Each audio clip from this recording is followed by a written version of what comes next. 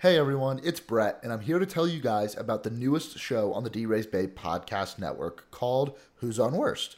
The show will be hosted by Ashley McLennan and Darby Robinson, and in each episode they will take a look back at a different baseball movie that maybe doesn't fall under the all-time greats category.